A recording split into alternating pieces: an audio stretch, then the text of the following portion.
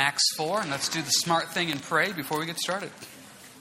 Heavenly Father, good to be here this morning. Thankful for those that you brought out, and for those that couldn't be here today due to sickness or traveling. I pray you'd be with them in all ways and all things. And as always, just let your Spirit do the teaching.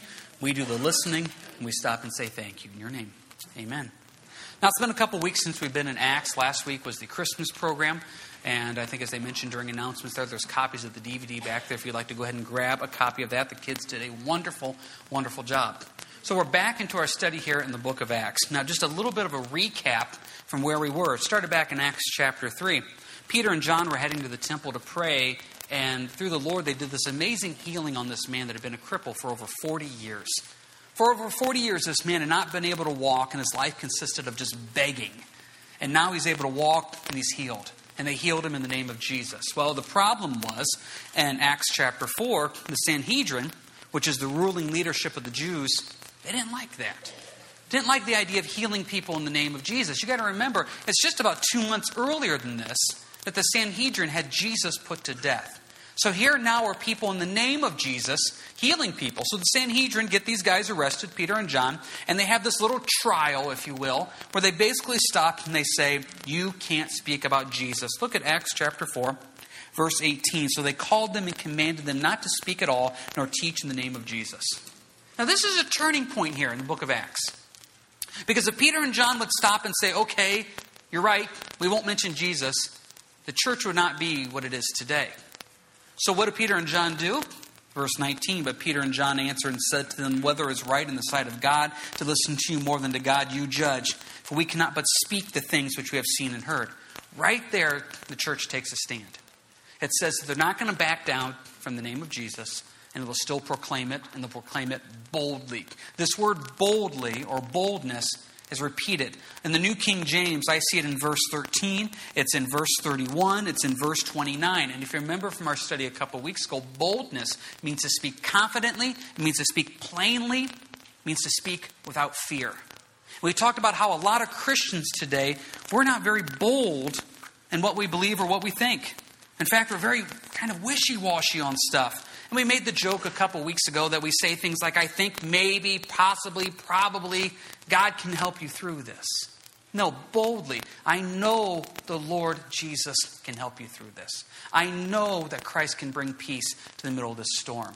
We have the answer in Jesus, and we need to be bold as how we present that. In the world that we live in today, as soon as you mention Jesus, it becomes divisive. We know that. But you see here from the book of Acts, they were not willing to back down on the name of Jesus. So what happens then? Verse 21, they threaten them as best as they can, then they let them go. So we've had one turning point in the book of Acts. Were they going to back down on saying the name of Jesus? They wouldn't. Now we have another turning point. How's the church going to handle this? You got to remember, this Sanhedrin is the group of people that killed Jesus once again just 2 months ago. When just a couple chapters, they kill Stephen. These guys mean business. The church could have went and hid now in a corner. The church could have said, hey, this is what we're going to do. We're going to call a quick meeting. We're still going to talk about God, but just don't mention Jesus. No. They come, they get together, and they do the smart thing, and they pray. Let's pick up our study here in verse 23. And being let go, they went to their own companions and reported all that the chief priests and elders had said to them. So when they heard that, they raised their voice to God with one accord and said, Lord, you are God who made heaven and earth and the sea and all that is in them, who by the mouth of your servant David has said, why do the nations rage and the people plot vain things? The kings of this earth took their stand and the rulers were gathered together against the Lord and against his Christ. For truly against your holy servant Jesus, whom you anointed, both Herod and Pontius Pilate, with the Gentiles and the people of Israel were gathered together, to do whatever your hand and your purpose determined before to be done. Now, Lord, look on their threats and grant to your servants that with all boldness they may speak your word, by stretching out your hand to heal, and that signs and wonders may be done through the name of your holy servant Jesus. And when they had prayed, the place where they were assembled together was shaken, and they were all filled with the Holy Spirit, and they spoke the word of God with boldness. Once again, look at that repetition of boldness. Confidently, plainly, without fear. Now, I think this is important. There's a lot of things we can learn from this simple little prayer. First thing that you see, verse 23, when threatened, when faced with difficulties, they went to their companions. They went to the body of Christ for support. That's what the body of Christ is here for. There's no such thing as a solo Christian. That's not how God designed you. God has designed you to be part of a bigger group, the body of Christ. I run into a lot of people that say they love the Lord, they love Jesus, they love God, but they just don't want to do anything with the church. I'm a pastor. Sometimes I don't want to do anything with the church either. I get it. But we're the body of Christ. It is difficult being a body. It is difficult to get hundreds of people on the same page. Sometimes we think it's easier just to let it go. No. We are designed to be a body, in which you see here in the early church, when faced with difficulty, they came together as one. And then what did they do? They prayed. And how did they pray? Verse 24, one accord. This phrase, one accord, is repeated numerous times throughout the book of Acts. It is reference to a group of people moving intensely together as one. And they prayed together as one. When faced with difficulty, they came together for encouragement in the body, and they did the smart thing, and they prayed. And that's what we want to set the tone for and what we do out here. You know, we have a Saturday morning men's prayer time. We have Wednesday prayer times for men and women. There's a group that meets on Monday and pray. We do a prayer request time before Wednesday church. There's the prayer line, prayer sheets, etc. We want to be a church that prays. We want to come together as one accord, and we may not know your family member, we may not understand your situation, but we want to be a church that prays over it and comes together as one accord. You see that here in the book of Acts, body coming together as one for prayer and encouragement. Note what they did. They got together and they prayed. How simple. Now, we don't know for sure, but if we look at this, verse 23, it says they reported all that the chief priests and elders had said to them. It doesn't look like they analyzed it. They didn't gossip over it.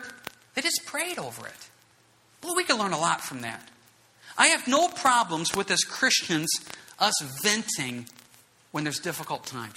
I got a few people I can call up and vent. I can obviously talk to my wife, Richard and Betsy out here. I can call them up sometimes and say, hey, listen, you got a few minutes. I just want to kind of get this off my chest. I kind of vent to them for a little bit. Nice thing about it is it goes on for a minute or two. We talk about a few scriptures that deal with it, and then we pray about it. That's a nice setup. So here's the problem, though. Some of us, instead of venting, just constantly spend time complaining. Now, venting, I don't think there's anything wrong with that. If you got a tough time at work, if you got a tough situation at home, in your marriage, with your kids, at life, I don't know, health, get a hold of us. Hey, I'm struggling with this situation at work. It's a really difficult situation. I could appreciate some prayer on that. Hey, let's hear that. I'll give you a couple verses. We'll pray about it. That's venting. Complaining. I got this situation at work, and I don't know why it's always me, but it's always me. I always get the horrible people to work with, and everybody there just doesn't like me, and I don't know why God keeps giving me these things. Obviously, He doesn't care and He doesn't like me. That's complaining. There's a huge difference. You know what? If you look throughout the Bible, God can't stand complainers. He can't. Way back when the nation of Israel left Egypt and God had provided them miraculously food, water, safety. I mean, think of all the things that God did for them. Gave them the manna every day in the morning. And if you go study out what manna is, I encourage you to do this. It's like donuts every morning laying on the grass. It's the most amazing thing you've ever seen. If you're not a donut person, they had meat, fresh meat right there for you. They had water. You had shade in the day. You had a fire by night. The Bible says that their sandals did not wear out. They had everything. But what did the Bible say they did? They just constantly complained. See, when we complain, we're basically saying, Lord, your provision for me is not good enough. When we complain, we're saying, Lord, the job you've given me is not the right job. The family you've given me is not the right family. The relationships you've given me are not the right relationship. The life you've given me, Lord, is not the right life. And so I have the right to complain. We got to be careful about that. What you see here in the early church, it sure seems like they came, they reported, they prayed. I like that. Let's get the facts out and let's pray over those facts and move on. I've been involved with prayer groups over the years where it may be a 45-minute prayer group. It's 35 minutes of talking and 10 minutes of praying. That's not a prayer time. Sometimes we got to be careful. We have a tendency sometimes as a church to analyze and gossip and complain over something and then say, well, we should probably pray about this. Let's do more praying than saying. And let's really focus on that. You see this with the early church. This could have really have gone a negative route. But it didn't. They just gave it over to the Lord in prayer. And what was their prayer? Look how simple it is. First thing in verse 24, they prayed in one accord. Lord, you are God who made heaven and earth and the sea and all that's in them. What a great way to start. Now, I normally don't do this, but I think this is important. Flip with me to Jeremiah 32. Jeremiah 32. We're going to go look at one verse. Most of the time I don't send you guys to go look at one verse, but this one verse is a verse that should be marked, underlined, starred, circled, whatever you like to do in your Bible. Jeremiah 32, please. What you see here is as they pray, they start right from the beginning with an understanding of who God is. Jeremiah 32, please. They said in Acts 4, Lord, you are God who made heaven and earth and the sea, that's all that's in them. Look what Jeremiah says here in Jeremiah 32. Look at verse 17. Look how Jeremiah starts out his prayer. Ah, Lord God, behold, you have made the heavens and the earth by your great power and outstretched arm. There is nothing too difficult for you. Look at that beginning of a prayer by Jeremiah. God, you have made the heavens and the earth by your power. There is nothing too difficult for you. For some reason, and I don't understand why we don't get this, we struggle with this point. And when I was going through this lesson, preparing it, I kept thinking, how do we make this point? How do I make this point so clear? Because this point seems to be so clear, but we just don't seem to get it. It's almost like it's too simple. And here's the simpleness of this. If God can create the heavens and the earth, whatever you're struggling with or facing, being at home, in your marriage or kids or work or health, the Lord can handle it. If He can make the heavens and the earth, nothing is too difficult for Him. But this is what we do. We believe God created the heavens and the earth out of nothing for 6 days, but yet this problem at work is so overwhelming. More overwhelming than creating the world out of nothing? We have to understand. And you see Jeremiah in Jeremiah 32 stopping and saying, God, you've created everything. Nothing's too difficult for you. You see in Acts chapter 4, the early church saying, Lord, you've created everything. When you get that mindset, the first point in your prayer is that Lord has created everything. He has done it all. What could you possibly give Him now that's too difficult for Him to work with? What a great way to start out prayer. Lord, you've created it all. You're God over everything. You are worthy of my praise. You can handle everything. Great way to start out. So that's how they start out. He can take care of it. He has done it. Nothing is too difficult for Him. And I'm going to tell you right now, if you are thinking in your mind, well, nothing's too difficult for Him, but, then you're not hearing the point. Nothing is too difficult for Him. What's the next thing we see them do in prayer? In verses 25 and 26, we see them quote Scripture.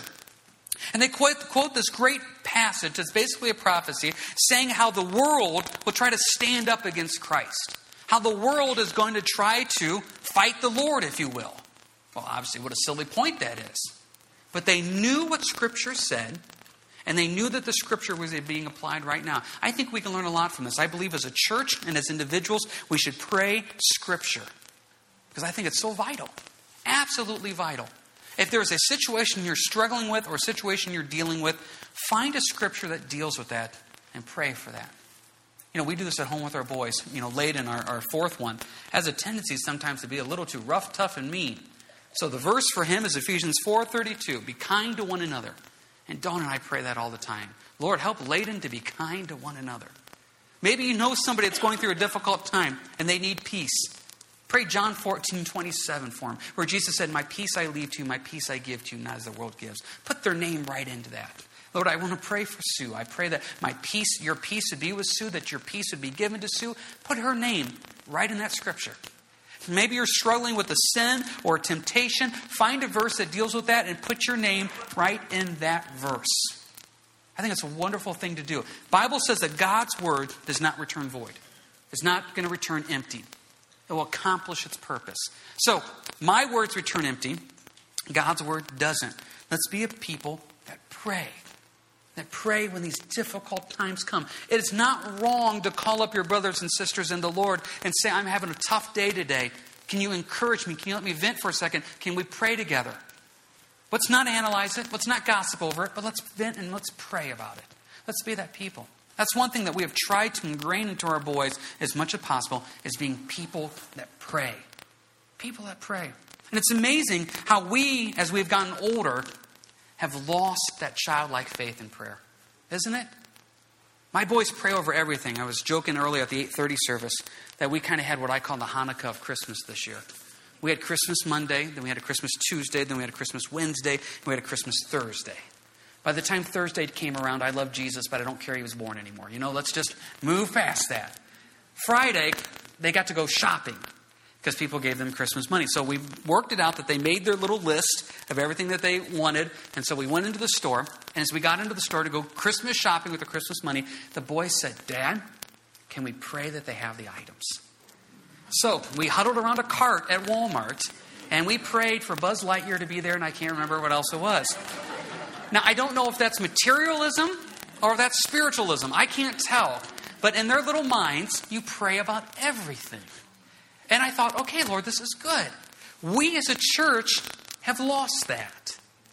We pray. We pray a lot. But in your heart, when the going gets tough, do you ever stop and say, Lord God, you have created the heavens and the earth by your outstretched arm and power, and there's nothing too difficult for thee. So, Lord, this problem I'm facing at work tomorrow is nothing.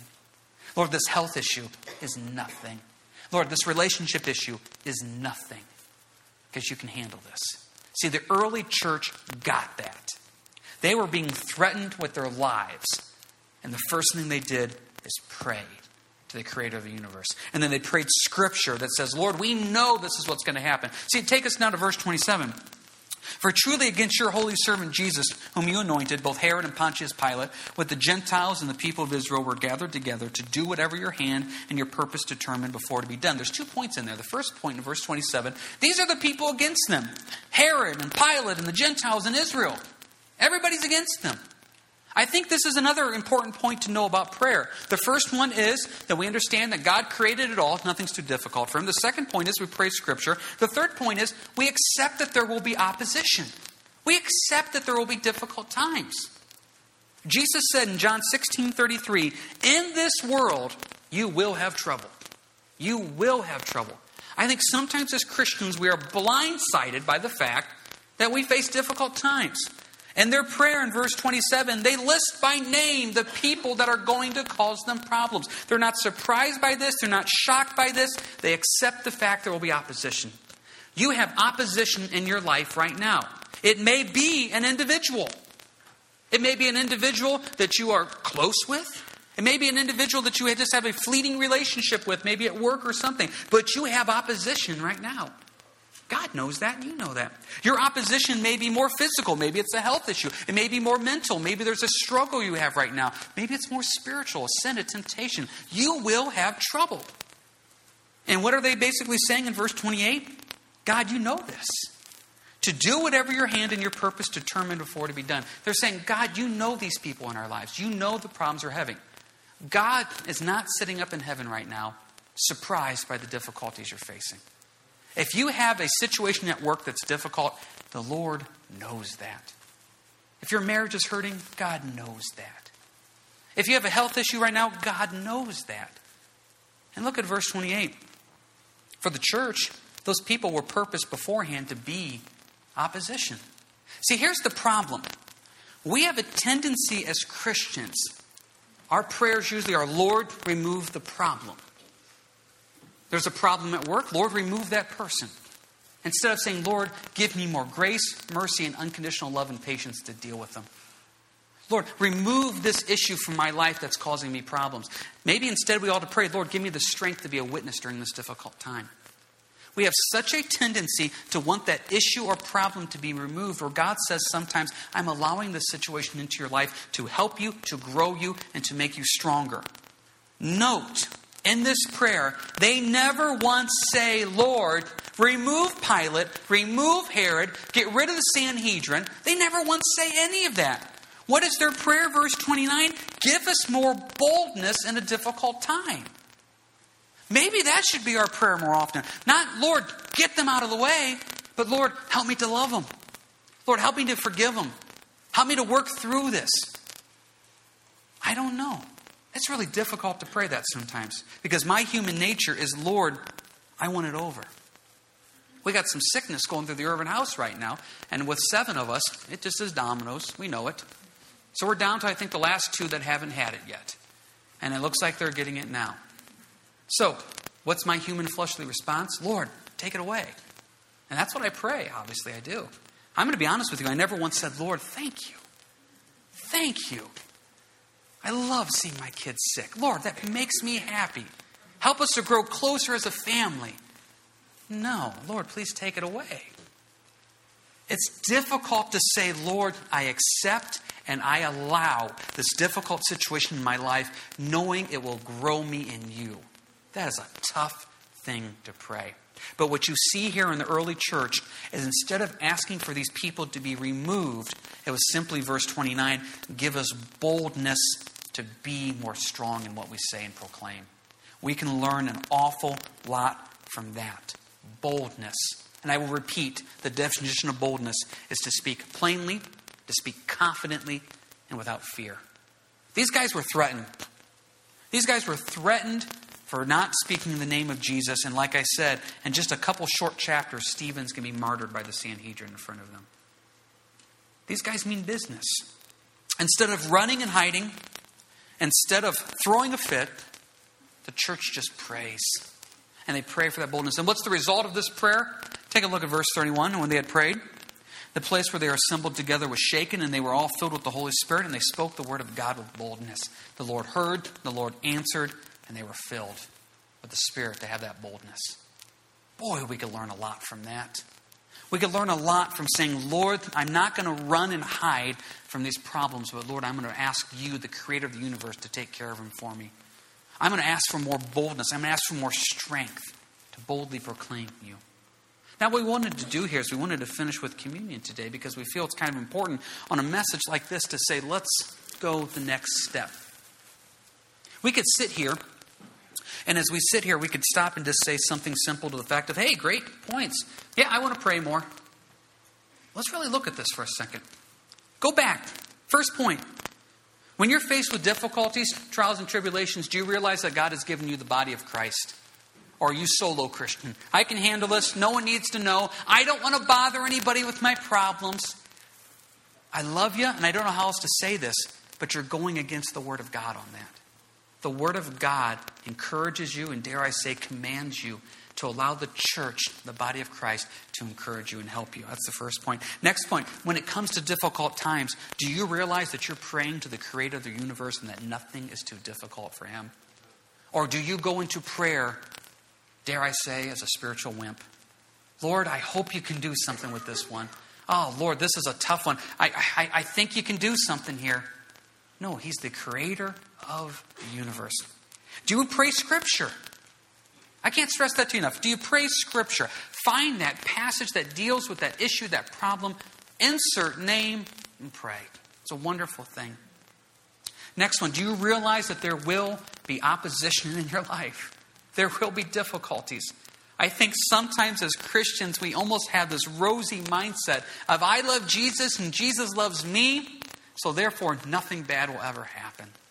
Now, there will be trials and tribulations in our life. Verse 28, God knows that, and he's there to help you through it. And lastly, when you pray, what's more of your focus? Lord, remove the problem, or Lord, strengthen me to deal with the problem. Help us, Lord, to be strengthened to deal with the problem and to proclaim boldly what you have done and what you're going to do. There's a lot we can learn here, a lot we can learn when it comes to the book of Acts in this. Now, we're going to finish here with communion, but before we do that, I always think it's important to kind of share a couple things, and I want to use this as a stepping stone. One of the things that before you partake of communion, it says in Corinthians, it says, therefore, whoever eats this bread or drinks this cup of the Lord in an unworthy manner will be guilty of the body and the blood of the Lord. But let a man examine himself, and so let him eat of the bread and drink of the cup. See, before we partake of communion, God says, I want you to stop and examine yourself. I think there's two types of examinations we need to do. One, if you're born again and saved here this morning, the examination is, okay, am I living the life like I should be living? What areas am I struggling in? What areas am I sinning in? What areas am I weak in? I want to give those areas to the Lord. I heard a pastor say one time that communion is the closest we get to the feet of Jesus on the cross. And as we get a chance to partake of this juice represents his blood that took away our sins. And the bread represents the body that was broken, that took the punishment and the beating for us. So as we partake of this, God says, examine yourself and say, Do I fully understand this? Do I fully grasp this? Do I realize the power that's there? I encourage you, and we'll have a time of prayer here in a second, that you examine yourself. Examine your life, your witness, your marriage, your relationships with others. Examine that and give it over to the Lord and ask for healing and forgiveness in those areas that need to be healed and forgiven.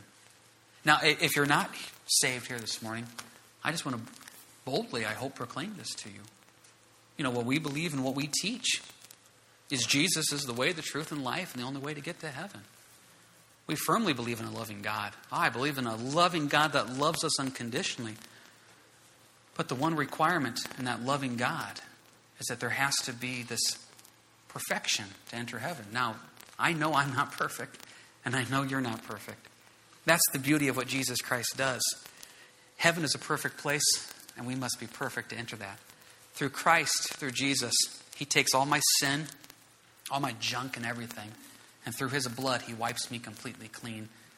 The punishment that I could not pay myself, the debt that I could not pay myself, He says, I will pay that off completely through what I did on the cross. See, when Jesus died on the cross, He basically said, I will cover the sin of James for all of eternity. What a beautiful picture that is. What's my obligation? To accept that, to believe that. And that's what it is.